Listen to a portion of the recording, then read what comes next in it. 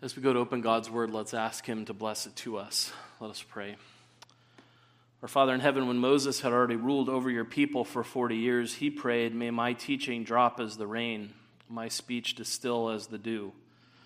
And so I earnestly pray, Father, that the things I am going to teach your disciples not be the winds of error, but the needed and fruitful rains of the truth. May my interpretations not be a violent rain destroying the church of your Son and casting down consciences, but a dew of consolation and a useful edification for their souls. And I would wish that after you have heard and listened to our prayers, that all those who are here present may not listen to the sacred seed of your word like a footpath or thorns or a rocky field, but may they be the good soil and the field prepared by your Spirit that will bring forth from the scriptures which have been implanted in the furrows of their hearts fruits at 30 and 60 and 100-fold. In Christ's name we pray. Amen. Please be seated. We used a kind of historic prayer this morning from the Heidelberg Liturgy. That was a prayer for illumination, really from Peter Martyr Vermigli, who was an Italian reformer. And I thought it was a wonderful prayer and a good prayer for ministers to keep in mind as they preach. Please turn with me in God's Word to Matthew chapter 6. Matthew chapter 6. As I said, we're continuing a series on the Lord's Prayer, using the Heidelberg Catechism as an outline of what's being taught in God's Word. We want to look together at Matthew chapter 6, verses 5 through 15, as the Lord teaches his disciples his prayer. You'll find that on page 1031 of many of our pew Bibles. Matthew is the first book of the New Testament. It's the first book of the New Testament, so it comes after the last book of the Old Testament, Malachi, and before the second book, Mark. We want to look together at Matthew chapter 6, a portion of the Sermon on the Mount, and we'll think together about Matthew chapter 6, verses 5 through 15. That'll be our text for this evening. Matthew chapter 6, beginning our reading at verse 5, and let's pay careful attention, for this is God's own word. "And when you pray, you must not be like the hypocrites, for they love to stand and pray in the synagogues and at the street corners, that they may be seen by others. Truly I say to you, they have received their reward. But when you pray, go into your room and shut the door and pray to your Father who is in secret, and your Father who sees in secret will reward you. And when you pray, do not heap up empty phrases as the Gentiles do, for they think that they will be heard for their many words. Do not be like them, for your Father knows what you need before you ask him. Pray then like this: Our Father in heaven, hallowed be your name. Your kingdom come, your will be done, on earth as it is in heaven. Give us this day our daily bread, and forgive us our debts, as we also have forgiven our debtors. And lead us not into temptation, but deliver us from evil. For if you forgive others their trespasses, your heavenly Father will also forgive you. But if you do not forgive others their trespasses, neither will your Father forgive your trespasses." Thus far, the reading of God's word. May he bless it to us. We're often interested in expert opinions, especially on topics that we really like. If you're interested in politics, maybe you watch a debate between candidates and then you tune in to see what the experts have to say about who did well, who did poorly, often to confirm what it is we thought of the debates or persuade us that we've been wrong. If you're interested in sports, you might watch commentators, experts who are going to break down the big game before you watch it. I remember a number of years ago, I got a book on time management from professionals who were excellent in their careers or Olympic athletes about how they manage their time to try to help do better with how I manage my time from these experts on time management. I wish I gleaned more from the book than I did, but we're always interested in expert opinions, whether we follow good advice or not. We're always interested. And when it comes to prayer, when it comes to spiritual matters, there's certainly no better expert on those things than our Lord Jesus Christ. It's no surprise that the disciples wanted him to teach them how to pray. And last time when we thought about the Lord's Prayer at the beginning, we looked at his instruction to his disciples from Luke chapter 11, and we thought about how the instruction for prayer there comes right on the heels of them listening to him pray. Right, Luke chapter 11, verse 1, "Now Jesus was praying in a certain place, and when he finished, one of his disciples said to him, 'Lord, teach us to pray, as John taught his disciples. That hearing the Lord pray was an occasion for them to say, Lord, teach us to pray. And they show us that this was common for a teacher to teach his disciples how to do this. John's disciples taught him how to pray. Lord, teach us how to pray. And of course, they could have no better instructor than Jesus. And they certainly wanted to be able to pray the way Jesus did. We don't know what it was, the prayer that they heard, or other occasions when Jesus prayed. Certainly, the Lord's Prayer is not the only way Jesus prayed. We have a long prayer of our Lord in John 17 that we often call the high priestly prayer, and there we get to hear how our Lord pours out his heart to his Father on behalf of his disciples and on behalf of us. So we know that this is not the only way the Lord prayed, but it is interesting that when they ask for instruction and when he gives instruction, he says, when you pray, say, and then we saw in Luke 11, it followed the Lord's Prayer in a somewhat abbreviated form. And here in Matthew, we have it in the fuller form that we know it. But here, too, we see the Lord's Prayer coming up, again, in the context of instructions about prayer. Not here in the context of the disciples asking him to teach them to pray, but in Jesus' teaching in the Sermon on the Mount, it comes in the course of teaching, and it still is in the context of teaching about prayer that the Lord teaches them about the Lord's Prayer. He teaches this prayer while he's instructing them to not pray like hypocrites and Gentiles. And what are the problems with some of their prayers? Well, in Matthew 6, 7 through 9, Jesus says, and when you pray, do not heap up empty phrases as the Gentiles do, for they think that they will be heard for their many words.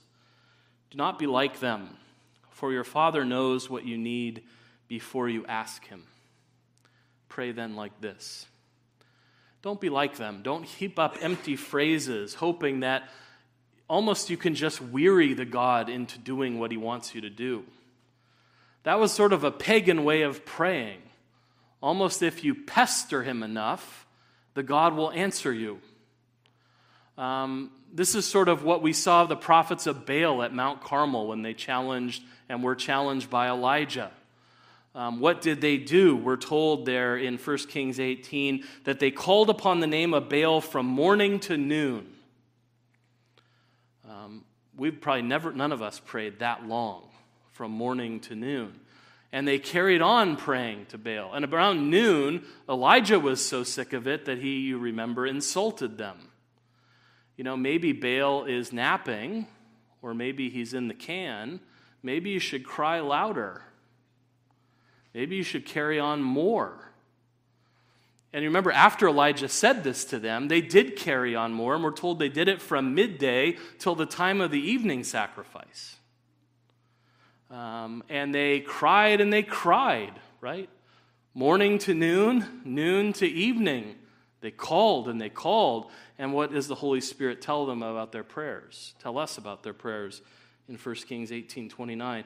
No one answered. No one paid attention. Jesus is reminding his disciples, we don't have a father like that. You don't need to heap up phrases and keep calling as if only by pestering him enough he'll listen to you. He already actually knows what you need. He's willing to be heard. You don't need to heap up empty phrases. I think today when we pray, when we heap up empty phrases, it's usually not because we have some kind of Gentile conviction about prayer. It's just because we get sloppy. Maybe you hear yourself being sloppy in your own prayers. We can be sloppy by saying just a million times in our prayer. Lord, I just pray for this. I just pray for that, as if the Lord has told us there's only a certain number of things I'll give you. So if you just pray for a few things, then you might get them, right? We can do that over and over again. I remember a time my dad visited a Roman Catholic friend of ours in the hospital, and he always takes occasion to pick on my dad for being a Protestant. My dad picks on him for being Roman Catholic. They've been friends for years. But he came in and said, "What's wrong with you Protestants when you pray?" And my dad said, "What do you mean by that?" He said, "Don't you think God knows his own name?" And my dad said, well, yeah, I think God knows his own name. Why would you ask me that? And he said, well, the chaplain was in praying for the guy in the bed next to me, and he just couldn't stop repeating the Lord's name. Lord God, do this. Father God, do that. And it was just this. Is it, does the Almighty not know his own name? And I think, we can sometimes do that, right? When we hear ourselves heaping up empty phrases because we're being sloppy. We're not being thoughtful about our prayers. We're trying too little to pay attention to what we're saying to the Lord. And isn't it wonderful that Jesus says you don't need to heap up things. You don't need to do all that work. You can be simple with the Lord. And Jesus teaches us a better way to pray. It's a simple but glorious way to pray. It's a simple prayer that's composed of an opening introduction, a preface to the prayer, we might say, an opening introduction to it, 6 simple petitions or requests that we make to God, and a simple close or conclusion.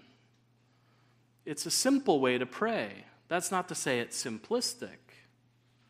In that simple prayer, we learn profound things about who our God is and who the God is that we are addressing. And that's really what the Catechism takes the time to do, to think about the things we say in the Lord's Prayer, to consider how profound they really are. How wonderful it is to know these things about our God and to pray these things about our God. And the opening address is important. That's why it's good for us to pause and meditate on prayer, because I think, how often do we rush through the preliminaries so that we can get to what we really need from God? Right? Father in heaven, here's all the things I need. Here's all the things that are troubling me. And certainly the Lord receives those things, but it's worth pausing and meditating on who it is that we're addressing and what even that address tells us about our God. And that's what really Lord's Day 46 of the Catechism helps us to do, and that's what we want to think about from the Lord's Word. When you address God, pray like this, Jesus says, Our Father in heaven. And just those words teach us profound things. And that's what the Catechism really does. It separates into 2 questions those profound things. What it is, why did Christ command us to address God as our Father? And how does it help us, or what does it remind us of when we consider him as our Father who art in heaven? And that's really what we want to think about together. Really just those simple but profound things. Who our Father is and where our Father is. And how that helps us as we pray and come into his presence. Who our Father is and where our Father is. That's really what we begin in the Lord's Prayer, with who our Father is. Question 120 asks, why has Christ commanded us to address God as our Father? To awaken us at the very beginning of our prayer to what should be basic to our prayer. A childlike reverence and trust that through Christ, God has become our Father and will much less refuse to give us what we ask in faith than will our parents refuse the things of this life. Sometimes I think we don't appreciate how surprising it would have been for the disciples to hear Jesus tell them, address God as your Father. How sort of shocking it would be for them, for Jesus to refer to God as your Father. And to say to them as individuals, when you pray individually, pray like this to God and call him your Father. That was not some of the ways they would think about speaking about God. There's something profound in that.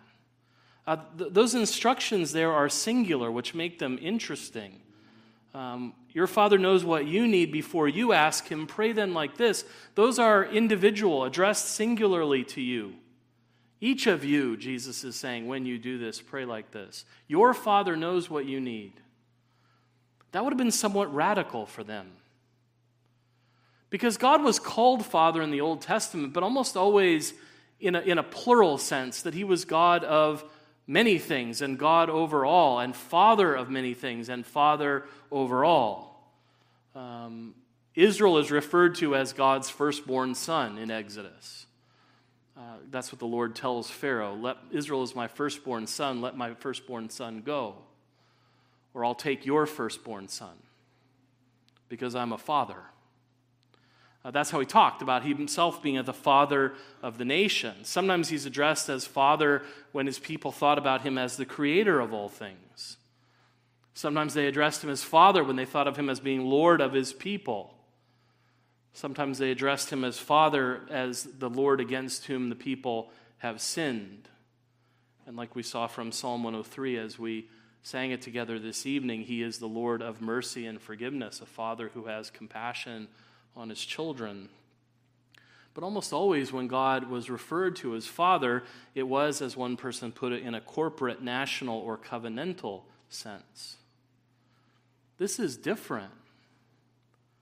Jesus says, you call him your father. And that kind of singular form of address from a person to God would be, as someone said, quite extraordinary. It would have been striking and unusual for them to hear this. But why does Christ want us to do that? Why does he want his people to address the Father that way? Because for his dearly loved people, he is not merely the Father of our creation, the Father who's common to all mankind. He has become our Father with respect to our redemption and reception into divine favor through Christ our mediator. He is the Father who has redeemed us by the blood of his Son. And we belong to him. This is a title that we use as God's people, reminding us that we are no longer who we were by nature. Because we were created to be children of God. But through our sin and rebellion, we fell out of God's favor. Right? We committed ourselves to the wrong course in this world, and we became children of our father, the devil. By nature, no longer children of God, but by nature, children of wrath. It's the terrible assessment of the situation that Paul gives us in Ephesians chapter 2, 1 through 3. And you were dead in the trespasses and sins in which you once walked, following the course of this world, following the prince of the power of the air, the spirit that is now at work in the sons of disobedience, among whom we all once lived in the passions of our flesh, carrying out the desires of the body and the mind, and were by nature children of wrath like the rest of mankind. God created mankind to be children of his, and we became children of wrath by our sins. But Christ instructs his people to address God as their Father, because when we do that, we're reminded of who we have become by the grace of God. It's not by nature that we call God our Father. It's by his adopting grace. We've been adopted through the grace of Christ into the family of God. That's how God has become our Father. It's the wonderful truth that John proclaimed in John 1:11-13. And he came to his own, and his own people did not receive him. But to all who did receive him, who believed in his name, he gave the right to become children of God, who were born not of blood, nor of the will of flesh, nor the will of man, but of God. This is a profound way in which the Lord Jesus is reminding his people. You have become children of God by the grace of your Father, showered on you in his Son. It's through Christ we've been adopted into the family of God. We've been saved by grace. He's also the Father who has not only redeemed us and received us into his favor through Christ, but he's also regenerated and sanctified us by the Holy Spirit who is sent to dwell within us. It's important when we think about how we've been brought into the family of God that we remember that adoption is an act of the triune God. We've been adopted by the Father through the Son in the Holy Spirit. That's a triune God who has worked to bring us into his family. That's why sometimes when people consider this opening address that we address God as our Father, they've sometimes asked, can we pray to Jesus? Can we pray to the Holy Spirit? Is that okay to do? And as a pastor, when people ask me that question, I always say, of course, you can pray to the Lord. God, all three persons of the Godhead are God. You may pray to them. But sometimes I think we miss the fact that when we pray to the Father, we are praying to the Father in Christ's name by the power of the Holy Spirit. Every prayer is an act of the triune God in response to the work of the triune God. We really can't just pray to the Father, because we always pray to the Father in the Son by the power of the Holy Spirit. God, the triune God, has adopted us into his family. And when we pray to the Father, we are communicating to and through the Son and the Spirit as well. And it's a recognition that even though Jesus Christ is the only natural Son of God, we all have become children of God for Christ's sake. He is not just the Father of Jesus Christ. We acknowledge that glorious truth. Right? Apostle Peter wrote in 1 Peter 1:3, "Blessed be the God and Father of our Lord Jesus Christ." He is the Father of Christ. But Christ invites us to regard God as our Father, just as he is the Father of Christ. We've been adopted into the family of God, and we've been made brothers and sisters of our Lord Jesus Christ. That's our identity now as members of the family. It's the glorious truth that Jesus proclaimed in John's Gospel after his resurrection, when he told the women, "Do not cling to me, for I have not yet ascended to the Father, but go to my brothers and say to them, I am ascending to my Father and your Father, to my God and your God." Go say to my brothers, he hadn't called them that before. Tell them I'm ascending to my Father and your Father, to my God and your God. It's a reminder of how profoundly the work of Jesus Christ has changed us and changed our relationship to God. We have him now as Father in common with the Lord Jesus Christ. And we have this Father in common with one another. We're reminded of that too when we pray, "Our Father who art in heaven." I don't know if you ever pray the Lord's Prayer alone. I do. And when I pray it alone, I still pray Our Father, even though I'm the only one praying. I bet you do that too. Maybe it would feel strange to say, "My Father who art in heaven, hallowed be thy name." It wouldn't be wrong, but we still pray Our. And it's a reminder to us that we have our Father in common, not only with our Lord Jesus Christ, but with all of our brothers and sisters in Christ. That there's a profound sense that when we pray with all of them, even when we're by ourselves. I love how Ursinus, one of the authors of the Heidelberg Catechism, puts it. He said, "But someone may perhaps be ready to say it is often the case that Christians pray at home when the church is ignorant of it. But then Christians and the whole church always pray for themselves and for all the members with desire and affection. Love is an habitual quality, abiding even when we are asleep, and it is not an affection or passion quickly passing away. Hence, when anyone prays alone in his closet," that is sort of alone by himself, "the whole church prays with him in affection and desire." It's a wonderful thing to think about, isn't it? That we're never really alone in our prayers. There is the affection and love of our brothers and sisters in Christ. There are people praying for us that we've never met. Right? The same way we pray for all Christians in the world, for everyone to know the Lord, for people to come. There are people we pray for, our brothers and sisters we've never met. We never meet them, but we pray for them, and we hold them up in our love and affection before the Lord. And there are Christians around the world who've never met us and will never meet us in this life. And they pray for us. Isn't it a wonderful way to think about as God's kingdom spreads from east to west and all over the world, that there are people praying for us even when we're asleep, and that we're praying for other people even when we're asleep. There's this love and affection in all of God's people, and praying Our Father reminds us that we're not alone in our prayers, that we share the Lord Jesus Christ in common with all of our brothers and sisters in the world who are loved by God and kept for Jesus Christ. It reminds us of what dearly loved children we really are. And because we have this relationship with our Father, we can be sure that He hears our prayers.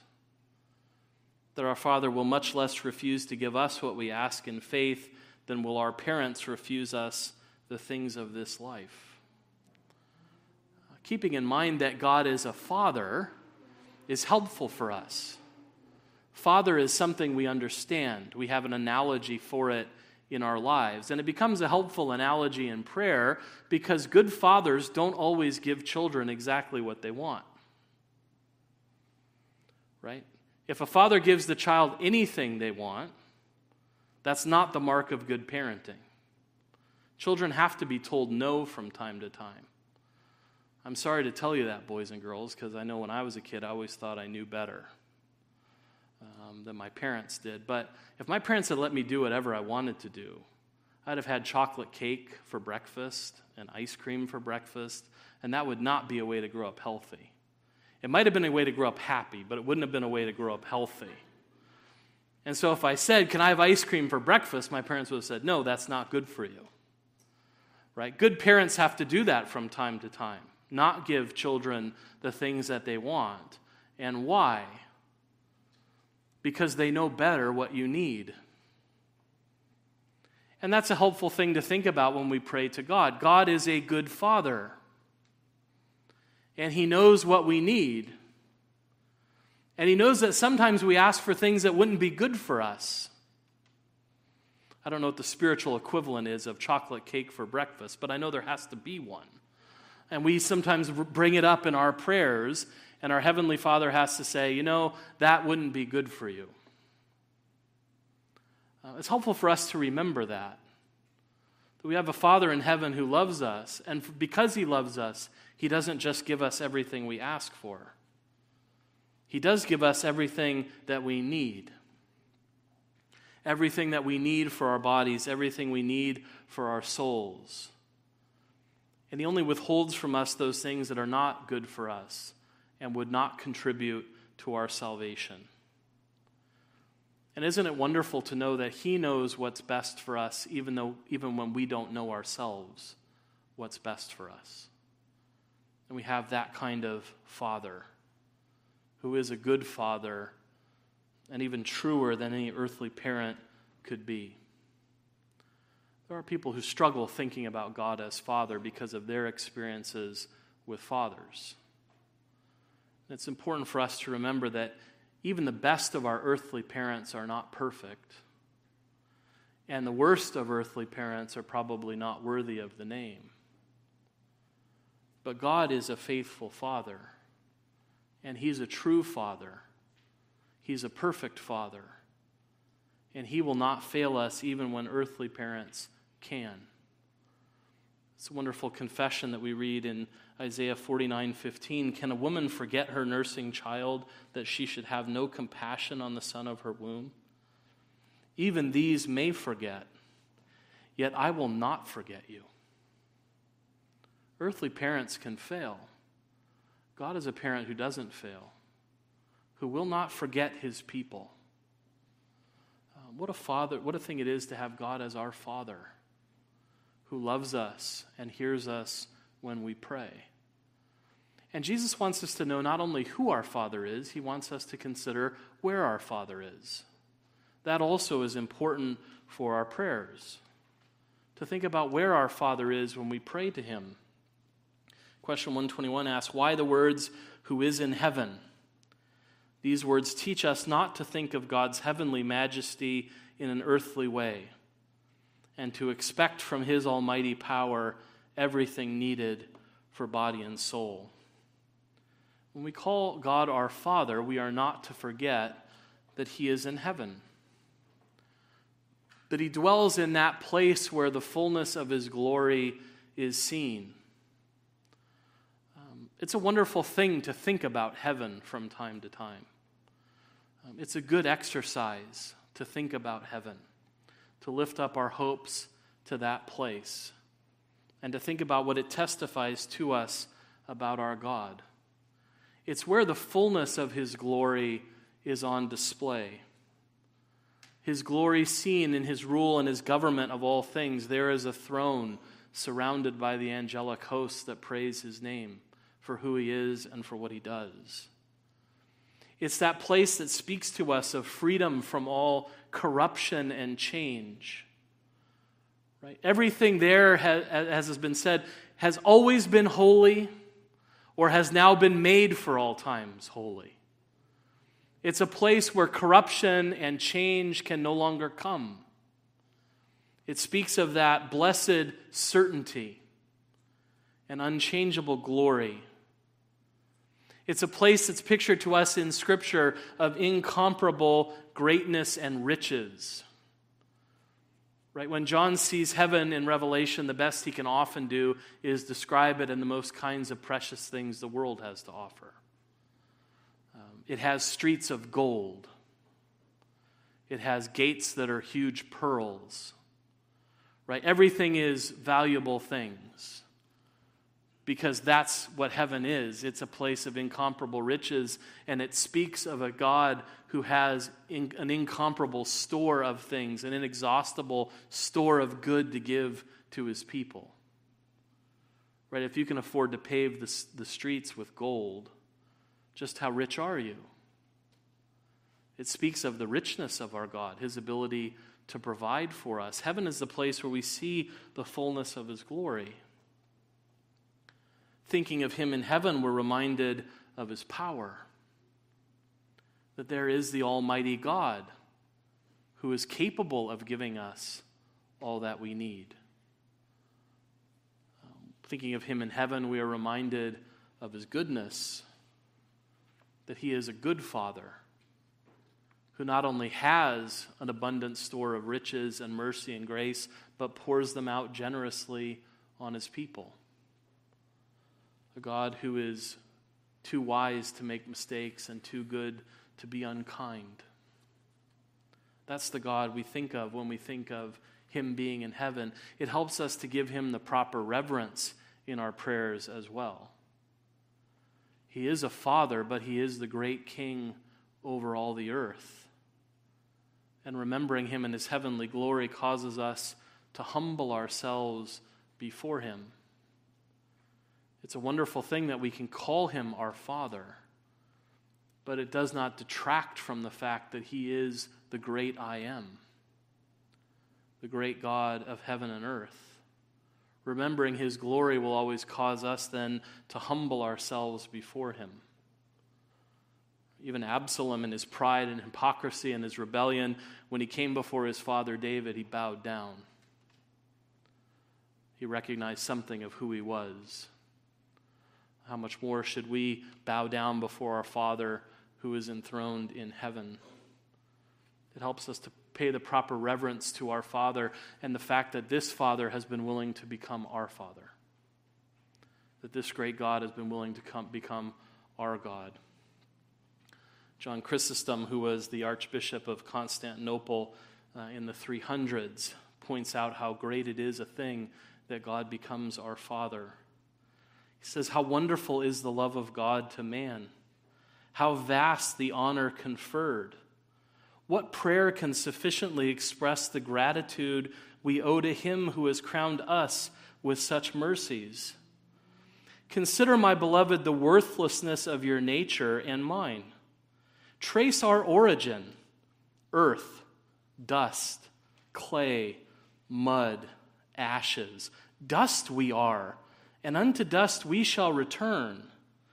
Next, contemplate the inestimable riches of the divine goodness towards us, that you are commanded to call God Father. That one who is earthly is commanded to claim a heavenly Father, a mortal to claim an immortal Father, a corruptible to claim an incorruptible Father, a child of time to claim an eternal Father.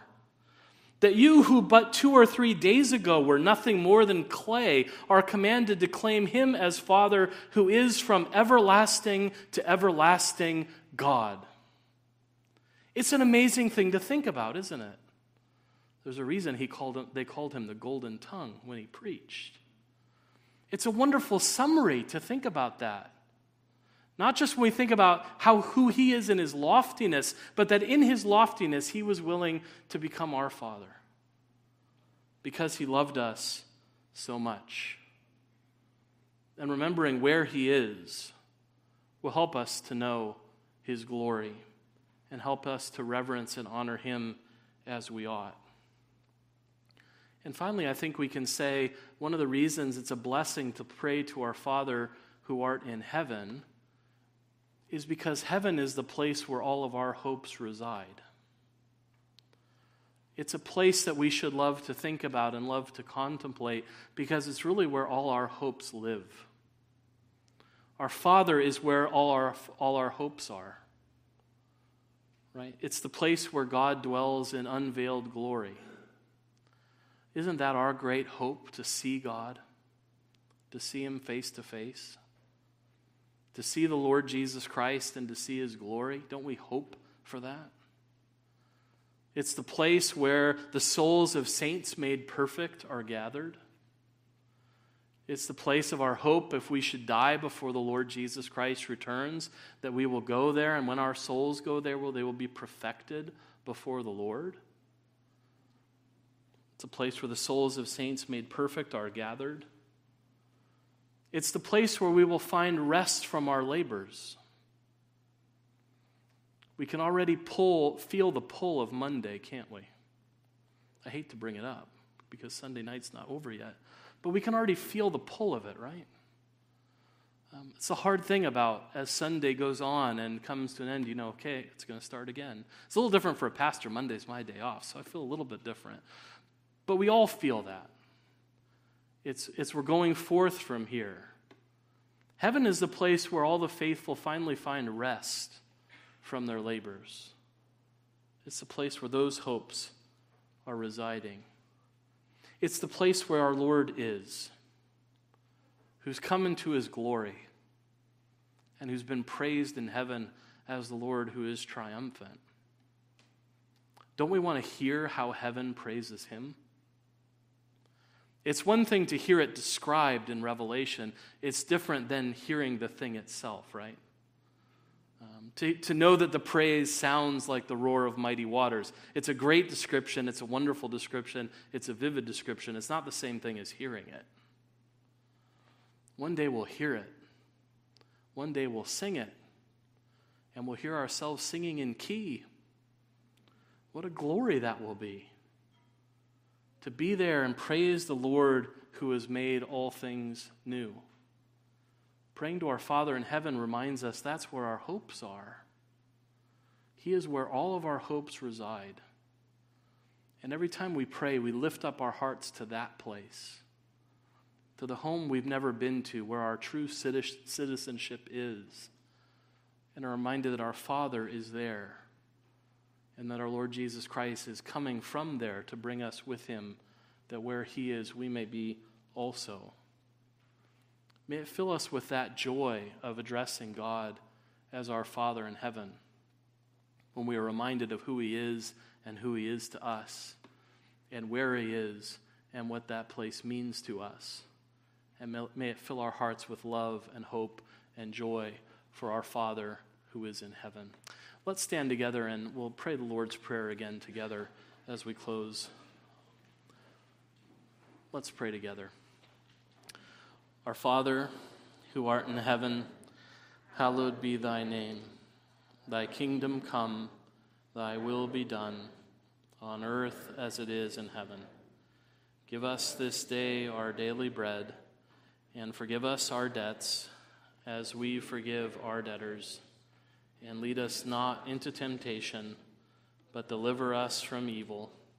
For thine is the kingdom, and the power, and the glory forever. Amen.